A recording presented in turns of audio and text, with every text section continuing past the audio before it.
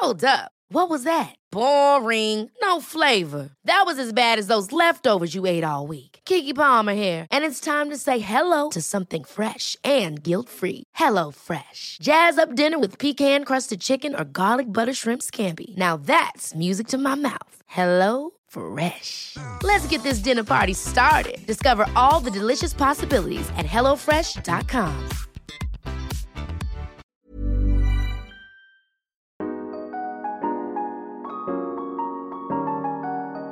Welcome to Kwentuhang Pilipina, a podcast and community that aims to be a safe space for everyone to listen and be heard.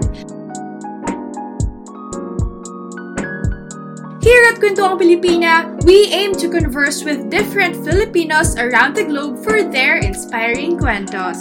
I am your Sunshine Cleo, the founder of Hiraya Pilipina, and your host here at Kwentuhang Pilipina.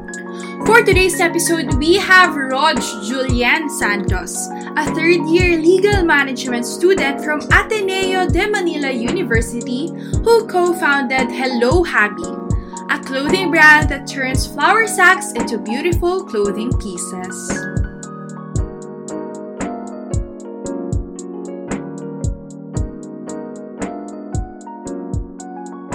Rog, welcome to Kwentuhang Pilipina, a safe space for you to listen and be heard. So, in this podcast, we usually start our episodes with a little icebreaker. So, have you ever played Never Have I Ever? I have. Pero like, ibang klase yan. Kasama like yung mga friends ko from Ateneo. Love it! So, ayan, we're gonna play it today, right here at Kwentuhang Pilipina. Okay. So, these topics are, relevant to what we will be tackling about today. So, first, are you ready? Yes. Tara, game! Game! Never have I ever thought that starting a business alone is better than having a co-founder. I have never. Oh. Hindi ko carry alone. Like, honestly, I think I can if like my other like workload wasn't as heavy as I have now. Kasi currently, like I told you, I'm a third-year legal management student. So, like, ACADS-wise, and ano kasi, like, parehas kami ng co-founder ko na super grade conscious. So, I don't think, like, magiging, like, kaya namin na mabalance lahat, kasama yung business, kasama yung ACADS, tapos parehas pa kaming org active. So, I really don't think kaya ko to go alone. Like, maybe, like, that's like a route like I would think if like less busy na. Oh, it's really nice to hear that perspective kasi ako sa Hiraya Pilipina, mag-isa lang ako. How is it? Well, ang iniisip ko kasi, parang ang hirap naman sa akin kapag may co-founder. Hmm. So, magkabaliktad tayo. Kaya it's nice to hear that perspective as well. Na parang, ako kasi, kapag mag-isa ka lang, parang sa'yo lahat nung final decisions. Pero kapag may co-founder ka, hati kayo sa decision making. So, kailangan yung mag-meet sa gitna. That's actually one of like our like challenges. Like, kasi dalawa lang kami. Di ba usually like when you start a business, like people would say na dapat odd number. So, para may tiebreaker if ever like when it comes to decision making, there's something na hindi kayo nagkakasundo. May tiebreaker kapag ka-odd number yung business owners. But dalawa kami, so nagka-clash minsan. Pero like what we do talaga is we really try to be open with each other's ideas. Kasi parang both of us naman are sure to like develop these ideas for the sake of the business naman and not for personal like interest. Yes, I agree. Never have I ever thought of a brand name other than Hello Habi. We did. We actually, like, we actually renamed ourselves, like, before. Naabutan ko yung na yun eh. Yeah, it was Habilin, like, before. But when we started, like, thinking about this, sabi namin, parang it doesn't go with how we want our brand to appear. Kasi parang Habilin sounds like a Filipino word, so medyo parang ano siya, diba, classy, something like that. Iba yung vibe. But we wanted to go with something fun eh. So parang we rebranded into that. Oh. So we have. Yeah.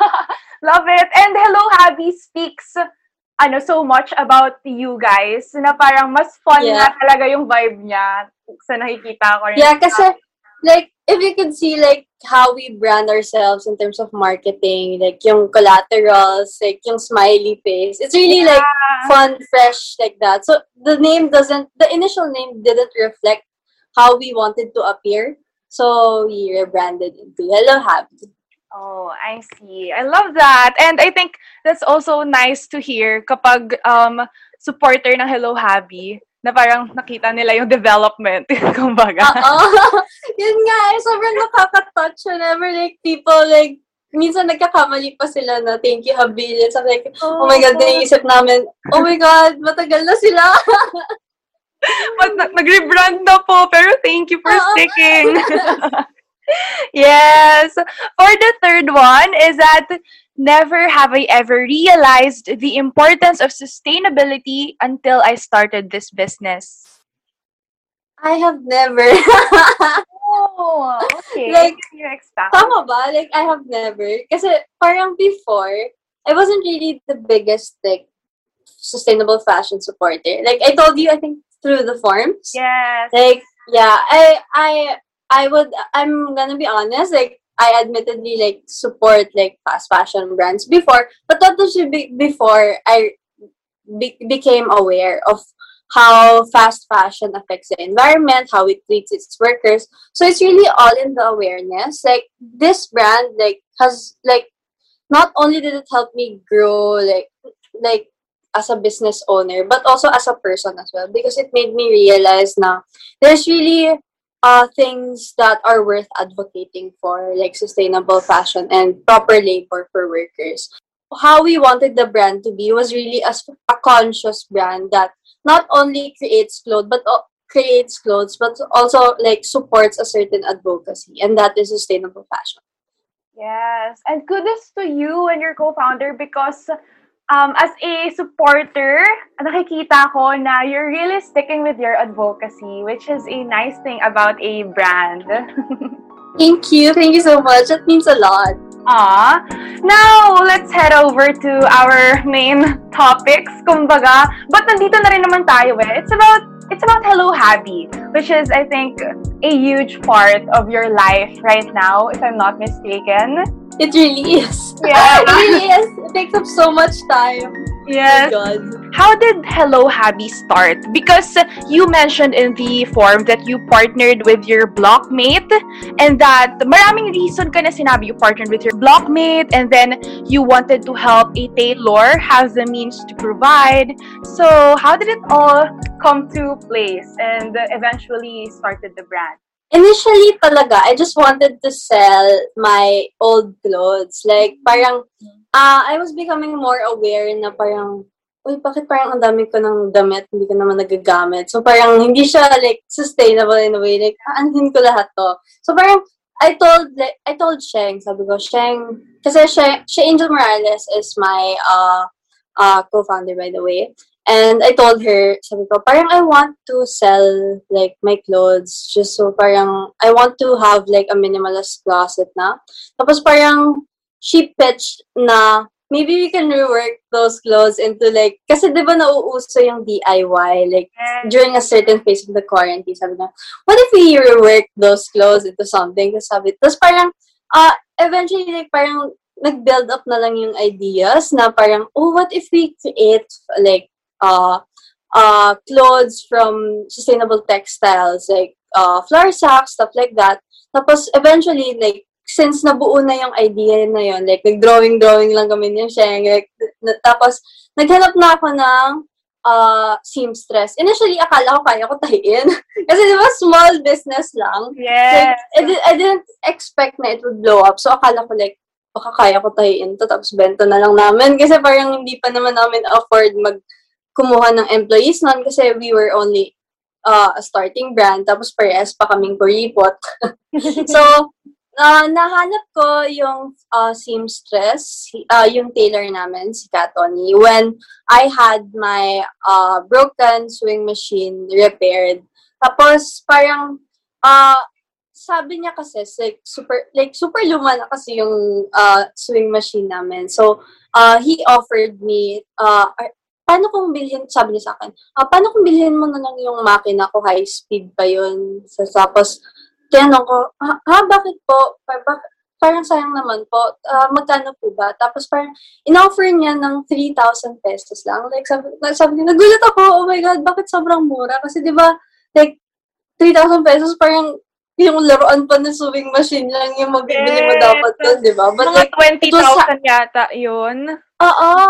But like, tapos, sabi niya kasi, wala na daw kita sa pananahe, lalo na ngayon na may pandemya. Kasi, like, during the initial start of the quarantine, like, no one really had the motive or like the motive to buy clothes kasi they're all at home lang. So parang a lot of like laborers, like seamstresses and tailors were laid off from their jobs.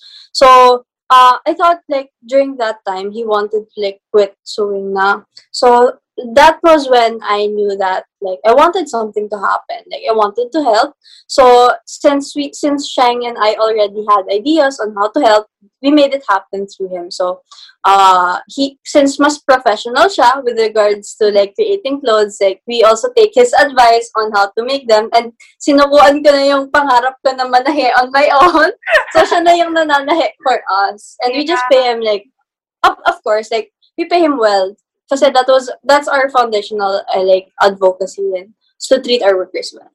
Yes, and that's a huge part of sustainability in general. Like, it's not only about being eco-friendly, but also paying our workers the right amount of wage. Yes. Oh, like, a lot of, like, sustainable, like, advocacy pages on Instagram actually, like, talk about how sustainable fashion isn't just about the clothes. It's also about who makes them and how it's created. Basically, what sustainable fashion isn't really just about the result or like the clothing. It's also like the entire process. It's process itself, like how it's produced, how the materials are produced, how it's made, and how you treat your workers. Yes. So, right now ba, the person na nilapitan mo nun, siya pa rin yung nananahe hanggang ngayon? Oh, wow. That's really nice. And it's a great way kasi nagbe-benefit ang brand, nagbe-benefit din yung worker, nagbe-benefit din siya from the job na meron because of Hello Habi. Yeah, and we're really glad na we are able to provide him a constant source of income, especially now na parang super hirap like maghanap ng mga order like sa pananahe kasi wala naman masyad kahit until now like since quarantine pa din, mahirap pa rin maghanap for him ng gawa like when he tells me about it. So in a way, we're really super happy now na even na kahit small business pa lang kami, we're still able to provide him a constant source of income monthly. Yeah. As a supporter myself, gaya na sabi ko kanina, we are seeing Hello Habi grow slowly but surely talaga eh. Because slow growth means a lot. And we're very proud of your features and articles of the influencers such as Bella Padilla. Oh my God, I love her. Nakita ko yun. Nagulat din ako. Did you know she actually messaged us? Like, she wanted to buy the clothes talaga. Like, oh my God, kinilig naman kami. Like, she follows us, tapos parang she discovered us na lang bigla daw. So, parang, oh my God, like, how? Oh my God. Like, fangirl pa kami ng konti. Super proud. So, ayun na nga, there are milestones na, kumbaga. So, how did Hello Habi grow? Like, what are the things that you did, that you think you did, that made it more known and made it become featured in articles, etc.? Honestly, we didn't expect this kind of growth. Like, as I told you, we really, like, saw this, like, a small brand lang talaga. Like, we didn't expect, like, a lot of people to like our products since parang, initially, like, when nung ginagawa namin yung samples, sinisip namin, sino magsusuot ng sako? Like, gano'n, di ba? Parang, gano'n yung initial thoughts. So, ewan ko, medyo negative ba kami or something. Pero, like, when you think of it, like, flower socks, oh my God, papasuot mo sa tao yan, tapos gamit pa, girl. Like, paano yun? So, I think what made it really grow was, like, the effort we put in, like, in saying na, when you wear this type of clothing, you aren't just like wearing like clothes, you're also wearing an advocacy. It's also like one of our taglines. It's wear your advocacy. Kasi parang like if you've noticed, like a lot of sustainable brands are coming in the market, meaning there's really a market now for sustainable fashion. And I think like sumabay na lang kami dun sa like sa nangyayari na sa nangyayari na yan na people are becoming more aware of what they wear, and people are becoming conscious of like how clothes are produced. So but in a way like marami pa ring fast fashion trends like yung mga Shane Halls and all that. So parang we're taking it slowly, and hopefully like sustainable fashion becomes like the new mainstream, the new normal. I agree with you. Minsan, yung pagiging sustainable, sometimes nagiging privilege din siya kasi nga, yes, it's much more expensive as a consumer, but if you come to think of it, marami kang natutulungan and it's eco-friendly as well. So, I also hope na mas maraming sustainable fashion brands ang dumating sa market. Hopefully, it becomes the new normal kasi parang whenever I see, like, yung mga Shane Halls, like, oh my God, yung mga, like, when you support it, like, people don't know, like, what kind of, like, effect it does to support, like, those big fast fashion brands. Like, I read about Shane, like, meron daw silang child labor, stuff like that. So, sometimes it really saddens me whenever I see na parang, oh my God, Shane is trending again. Yeah. And by the way, balik tayo dun sa sinabi mo na about sa sako. Na parang curious ko na, hala, sino magsusuot nito sa ako? Alam mo ba na sa Hello Habi ko unang nakita yung gano'n, na parang floor sacks siya na ginawang top. It's sobrang cool! It's so cool. Akala namin, like, people won't like it kasi, oh my God, sino magsusuot ng gamit na sako ng harina? Like, tapos, like, hindi pa kami, like, super, like, hindi kami ka-same price ng mga fast fashion brands. Kasi usually, fast fashion brands are super cheap, diba? But, kasi we really wanted to pay, like, a big amount for our workers. Kasi, like, yun nga, like, we started this to provide a form of assistance to them. So, what's the point if, like, we sell them for super cheap, tapos they won't be able to earn from us? Like, that would be against, like, our foundational value as a brand, which is to support our tailors and seamstresses. Yeah, I agree with that. Now, we talked about how Hello Habi grew. Pero unexpected growth, gaya nga ng sinabi mo. But how are you able to maintain the brand now? Paano dumami yung tailors nyo? Dalawa lang yung tailors namin. Oh, like, okay. Isa kami ni Sheng. Like, ako, dun sa pinento ko yung si Katoni. Sa akin siya gumagawa. Tapos, meron din si Sheng for her part. Like, siya yung in charge dun sa new collection namin, which is the Denim Digest. So, parang, I think, yun, nagiging mas busy na kami na kasi parang mas dumadami yung demand. Tapos, we're also doing worldwide shipments. Though, parang, wala pa naman, hindi pa kami super nagtatap into international markets kasi medyo mahal yung international shipping. Like, mas mahal pa siya sa damit namin. Totoo.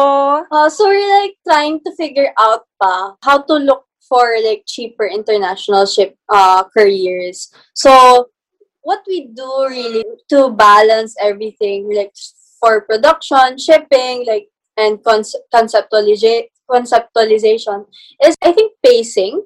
That's one of our values then sa brand. Like, we take it slow, like slow fashion. Kasi parang, we don't want to release too much clothes. Kasi parang,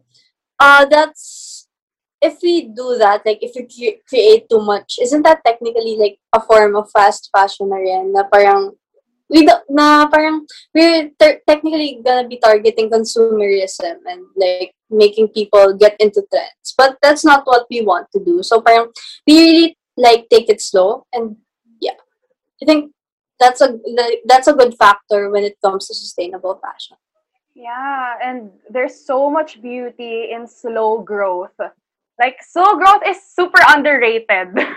Slow organic growth. Yes. That's how you really become stable. Kasi it's super hard like to go like biglang up, di ba? Tapos, oh my God, tapos pag wala ka ng magandang idea, it all comes crashing down.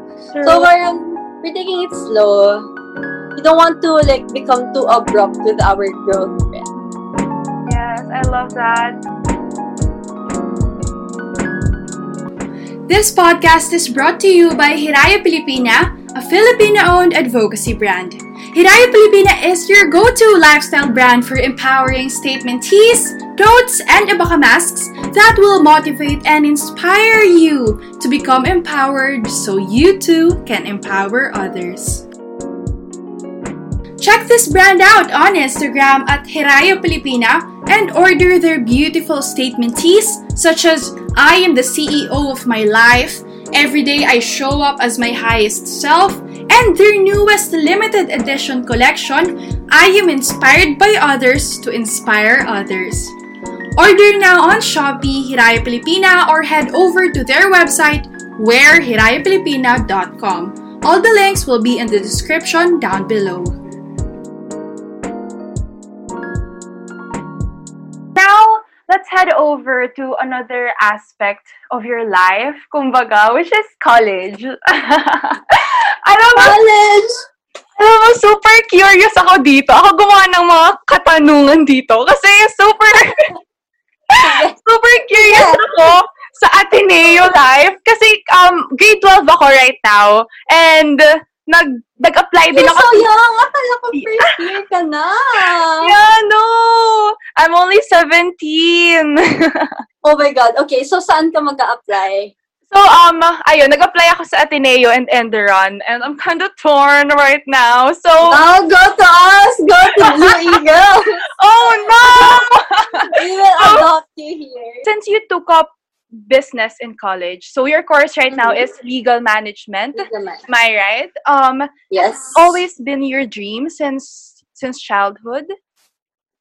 For me, I really wanted to pursue business. Like, grade 11 and 12, I was ABM strand.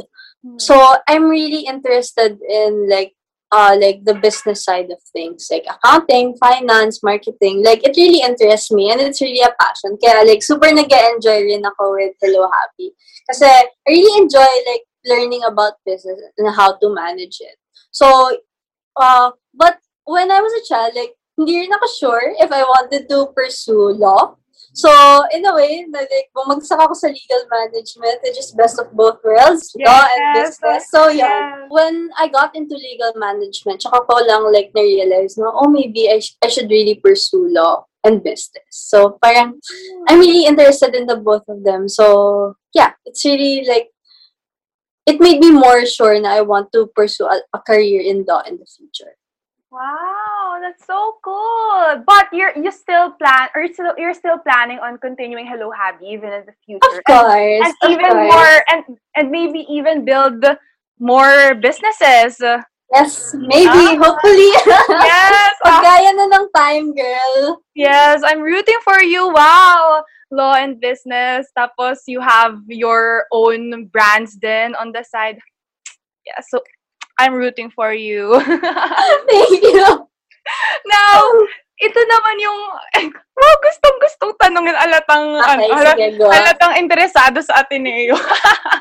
What was your life like as a student in Ateneo before the pandemic started? Like, how was the Atenean life? It's fun. Like, you really meet a lot of people. You really learn. I think, like, since grade 11 and 12 kasi sa ASHS na talaga ako, like Ateneo Senior High.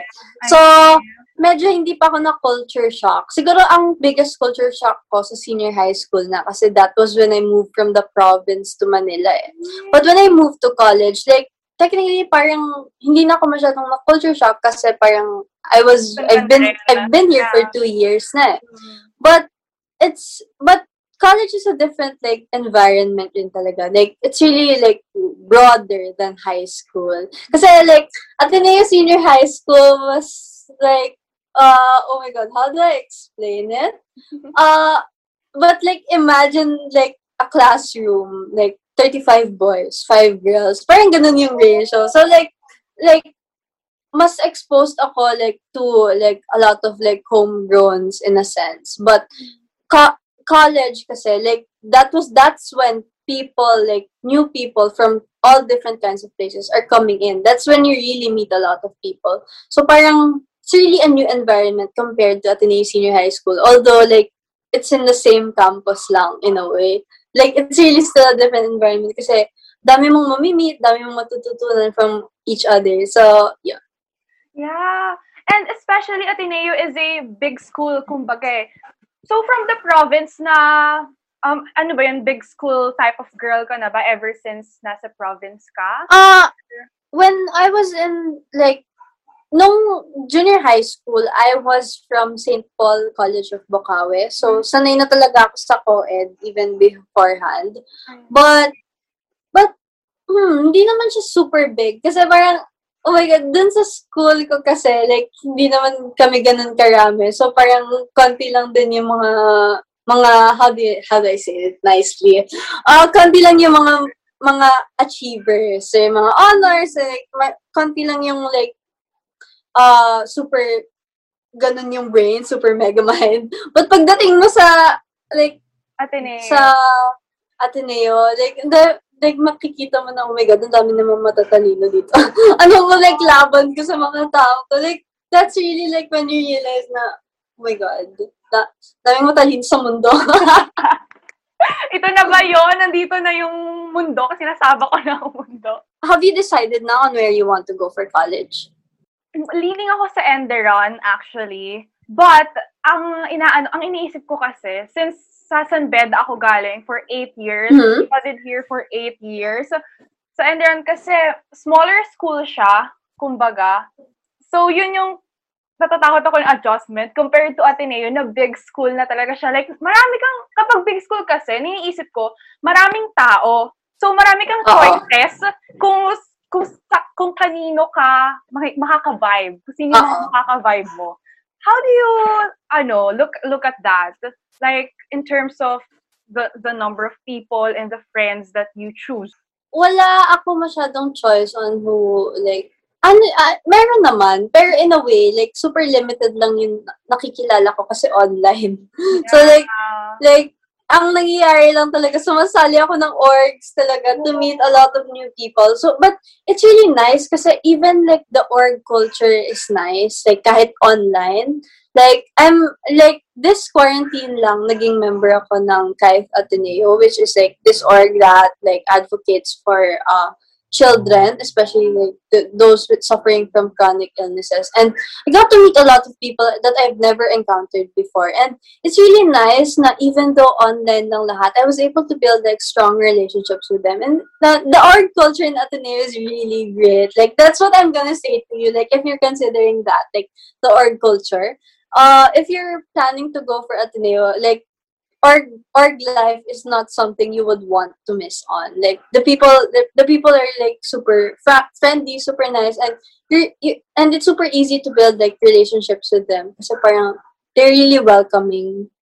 Wow. And minention mo na hindi lang yan face to face kahit online yung org. No, like, ang galing. Na-expect ko nga na parang mag-YouTube lang ako this quarantine. But no, like, I really got to meet a lot of new people kahit na online lang. And it's really nice. Like, the org culture is really nice. Yeah. Now, nandito na rin tayo sa online setup. So, how do you think is it different? Yung face-to-face classes, how is it different from your life as a student now, given that online classes is the new normal? Girl, can I be honest? Okay, go God, ahead. I miss drinking. I miss going out with friends. Oh my God! Iba talaga yung culture there. Like kapag ka lumalabas with friends, like after a crazy hard exam, like that's really like the reward of it. But ngayon na parang you're just struggling with online like modules, Canvas, walang reward. Ang gagawin mo na, tututo ka na lang sa Netflix, yun na yung reward mo sa sarili mo. But like, yeah, that's what I really miss about like on-site classes. Wait, I'm gonna show you pictures. Oh my God. Kasi fun siya. Alam mo, Oh my yun God. yung nilolook forward ko sa college. Oh my God! Yung experience! This is what you would look forward Ah! to. Talaga. Raj! Ate Oh my God. This is why I hate online college. Like yung online setup. Like, walang reward, girl! Anong gagawin ko? Tututok na lang ako sa monitor. Yun na yung reward ko. To close ko yung canvas, yun yung reward ko. But yeah. Yeah. Alam mo ba na, kasi diba syempre, most of my friends din is kabatch ko, mga grade 12 students. And sinasabi namin, ano ba yan? Gustong-gusto namin ma-experience yung real college. Girl, this is with UP people pa. Like, Wow! cross-pakibunan. Yun yung nakakamiss. Like, you don't really just meet like the people in your school, like whenever like may mga ganap na ganyan every Friday or weekends. You also meet like a lot of people from different schools, like UP, like fun. So fun. Katip By the way, di pala nakikita ng listeners natin sa Spotify. May pinapakitang picture si Rog ng party life sa college. Oh my God. Sobrang nilook forward pa naman namin yung magkakaibigan. Tapos online. Struggle. After na lang magpa-vaccine ng lahat, tsaka na tayo mag-party, girl. Hopefully, diba? Hopefully. Sana. Praying for it. Pero feeling ko nga ako gagraduate ako online. Like, ina-expect ko na, pero hindi ako ma-heartbroken. Yeah. Like, let's keep our expectations low na lang. Kahit masakit pa rin. Now, I just wanna dive into the expectations versus reality of being a student in Ateneo. Kasi, siguro may mga listeners din tayo who are looking forward to study here sa college. So, ano yung mga expectations sa Ateneo na nasampal ka ng realidad, kumbaga? Maybe good or bad based from your experience. Ako? Like, I was super good in math during high school. Like, ako yung like type na lumalaban in competition, stuff like that. Yeah. But when you really go into college math, girl, bobs ka. Oh my God! Oh my God! Like, calculus, hindi ko alam, pero for me, my God, it was the most difficult subject of my life. Like, it affected my QPI so bad. Like, as I told you, like, medyo grade conscious ako, so medyo na-hurt talaga ako when I encountered calculus, but it's okay. Kaya bawiin through other business subjects naman. Oh my God, ang daming expectation. Sa college na nakikita ko sa TikTok na kapag sinampal ka daw ng kolehiyo, mapipil mo na bobo ka. Ganyan ako whenever I go into like my exams. Like, parang andadali sa diba, sa slides. Andali ng exercise. Tapos pagdating mo, parang yung mga tanong mo sa exercise, mga 1 + 1 = 2. Pero pagdating dun sa like mga complicated, sa mga exam, parang hindi na lumalabas yung mga inaaral mo ganun level So, humanda na lang po tayo, mga incoming freshies. And speaking kaya super mahalaga, like for me, super mahalaga to go with people like na parang who study like have the same study habits as you. Like that's what keeps me going actually. Like a lot of my friends have the same study habits as me. So parang in a way like we're on the same wavelength, and parang whenever like someone gets demotivated, parang we just like help each other out. And yeah, that's what keeps me going. Like especially now, na-quarantine, na super hirap mag-aral. Wala akong natututunan. Yeah, lalo na online ngayon. So, how would you describe a typical day at home during school days? Tapos you're also managing your time as a business owner. I always wake up late. Like lately, for some reason, kaya lahat ng like kasi parang yung setup ng like business kasi namin, work from home yung mananae ko. Kasi 'di ba, yun yung binebenta niya na makina na sa bahay. So yun na lang din yung ginagamit niya. So we just to avoid yun like further like interactions kasi parang we want to of course be safe yun. Yeah. So ang ginawa na lang naming setup is work from home siya. So ang ginagawa kong setup is every like whenever like I have orders, we meet in the afternoon so I can provide him the raw materials and he can provide me his new output as well. Tapos usually at night, that's when I cram my modules na. So even though I'm super grade conscious, I'm really a procrastinator. Like uso yan like sa Ateneo, hindi ko alam kung sa amin lang, pero sobrang kami yung mga 11:59 kids. Yung mga magsisend by 11. Marty, gano'n. So, gano'n yung karamihan here. So, kasi I really value, like, my mental health yan. Like, hindi pwedeng super, like, invested ka lang sa business and sa akad. So, I make sure to also, like, make time to watch anime, to watch K-dramas, like, just to, like, lighten, like, everything that's happening. Kasi, it's really hard to stay sane, especially now na parang nagiging, kasi, like, with third year, that's when we take a lot of our majors na. So, nagiging heavier na rin yung inaaral namin, yung workload. Tapos, we also have to take internships. So, parang, just to balance everything out, I make sure to save some time for my self-enjoyment as well.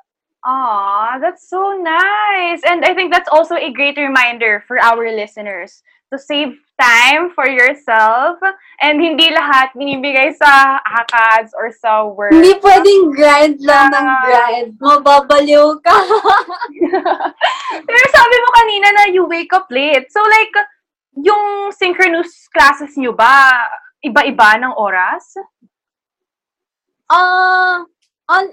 I wake up early kapag ka may synchronous classes. Like, meron kasi ako mga 8 a.m. class. Pero kapag ka naman, like, free day, I wake up late because I really, like, enjoy my sleep. Like, beauty sleep is important talaga. But, like, that's also one of, like, the good things about Ateneo. Like, whenever, like, hindi kayo required to attend your synchronous classes. Kasi the teachers make it sure to make most of the modules asynchronous. Kasi parang, Ateneo is a really compassionate school. And I'm not selling this to you, Like, hindi sa market ko yung Ateneo. But, Ateneo is a really, like, a very, very compassionate school. Like, they, like, even the teachers, they really consider, like, how you are. Like, most of our sessions, like, start with kamustahan first. Tapos, parang, they really, like, minsan, like, meron pa silang mga, like, initiatives na if you don't have, like, a stable internet connection, like, you can request for a physical copy or like a USB drive of your modules and stuff like that, and they can easily provide it for you. So that's the really good thing about Ateneo. Like, hindi ka like required to attend your classes because everything is recorded, so you can go at your own pace. And they really consider like how you study and how you are as an individual and not just a student. Yes, legal na ba, girl? Legal na ba tayo?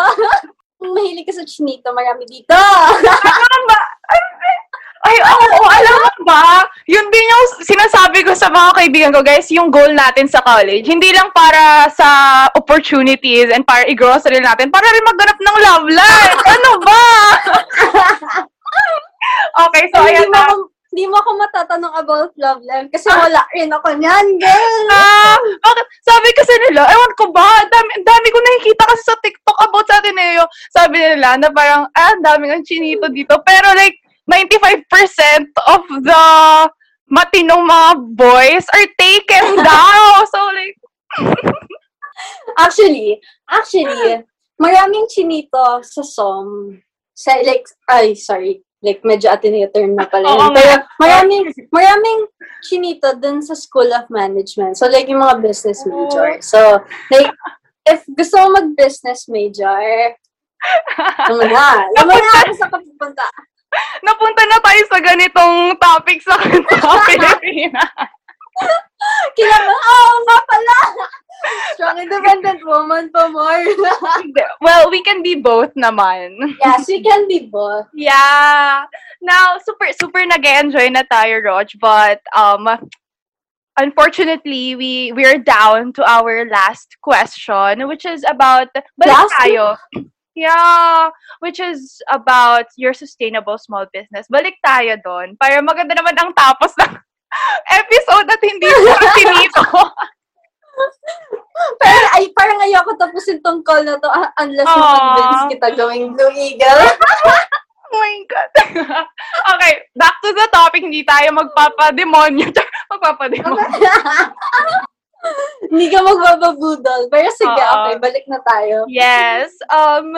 Kasi kanina binanggit mo na hindi ka super supporter ng slow fashion. Like, you have no idea. You had no idea before. So, can you tell us your journey from being clueless about sustainable fashion to learning more now that it is, since yun yung advocacy din ng brand mo? Like, what made you realize that sustainability is such an important cause to support? This is partly why I said, hindi ko kaya alone. Like, kasi, like, sa aming dalawa ng co-owner ko, siya talaga yung mas knowledgeable about the advocacy, about sustainable fashion. And even before we started Hello Happy, even before we got closer, she was really into sustainability na talaga. Like, she was eyeing to pursue a sustainability minor and stuff like that. So she was really into the advocacy na. And when I got to when I got to become closer with her, and when I got to share my business ideas with her, that was when she started sharing with me her advocacies as well. And it's really an important factor na parang hindi ka dapat close-minded to each other's ideas, kasi that's when I really learned, when I became open with her advocacies, that's when I learned how important it is that sustainable fashion is made more aware to people. Kasi if you've seen me, mahilig ako with clothes, mahilig ako mag-OOTD, stuff like that. So it's really difficult now na parang I'm getting into sustainable fashion na. And it's really parang bigla ako nag-180 na parang I'm becoming more interested in clothes that last long and that does not just only go with the trend or something that will fade in a short amount of time. So that's the factor on why I'm growing as a person na mas interested in sustainable fashion. When I got to know more about sustainable fashion through my co-founder, and when I got to know when I got to know about sustainable fashion through building the business as well. Kasi when we were in the conceptualization phase pa lang of Hello Happy, we were really heavy into researching about infographics on fast fashion, sustainable fashion, and how it affects the environment. Kasi yun, parang when we thought na we wanted to start a brand, we didn't wanted to create a brand without purpose. So that's really one of our what we really considered when we were launching Hello Happy. We want to show people that there's purpose to this. So parang that's when I really got into sustainable fashion talaga. There's really a purpose in supporting this, kasi it's not only it's not only about creating clothes that are good for the environment. It's also helping people and communities around you that can help you advocate for the cause. And I like that you're being honest about it, na kumbaga from nung una hindi ka into sustainability, but when you just open your mind and just become more aware, tsaka mo na-absorb at napag-aralan yung mga yon. And I think there's hope for our listeners and for more people to become more aware about it only if we become open-minded. Yes, kasi one of my like mindset rin right now kasi is that people are dynamic and people will always change, and you have to like avoid yourself from being stagnant, from being like in the same place all the time. You have to like find a way to grow, and for me, like that was my way of growing, like turning my back away from like habits that like are bad in a way that harms like the communities around me. And for me, that's growth for me, like learning and accepting that you made a mistake before, and changing your habits now to like adopt the correct and right practices. Well, congratulations, Raj. And I'm so proud of you. And hello, Habi. And we really appreciate you for sharing your kwento here at Kwentuang Pilipina. What stayed with me in my Kwentuhan with Raj is that every individual has their own journey and sustainability. It is not something that we should compare with other people. Saka, it's also very important to keep our eyes and minds open in order for us to have a deeper understanding about important matters such as fast fashion. You can reach Raj on her Instagram at RajJulien and at hello.habi. That is it for today's Kwentuhan. I hope you enjoy and have a great week ahead. I will see you again next Monday for another Kwentuhan, only here at Kwentuhang Pilipina. Bye!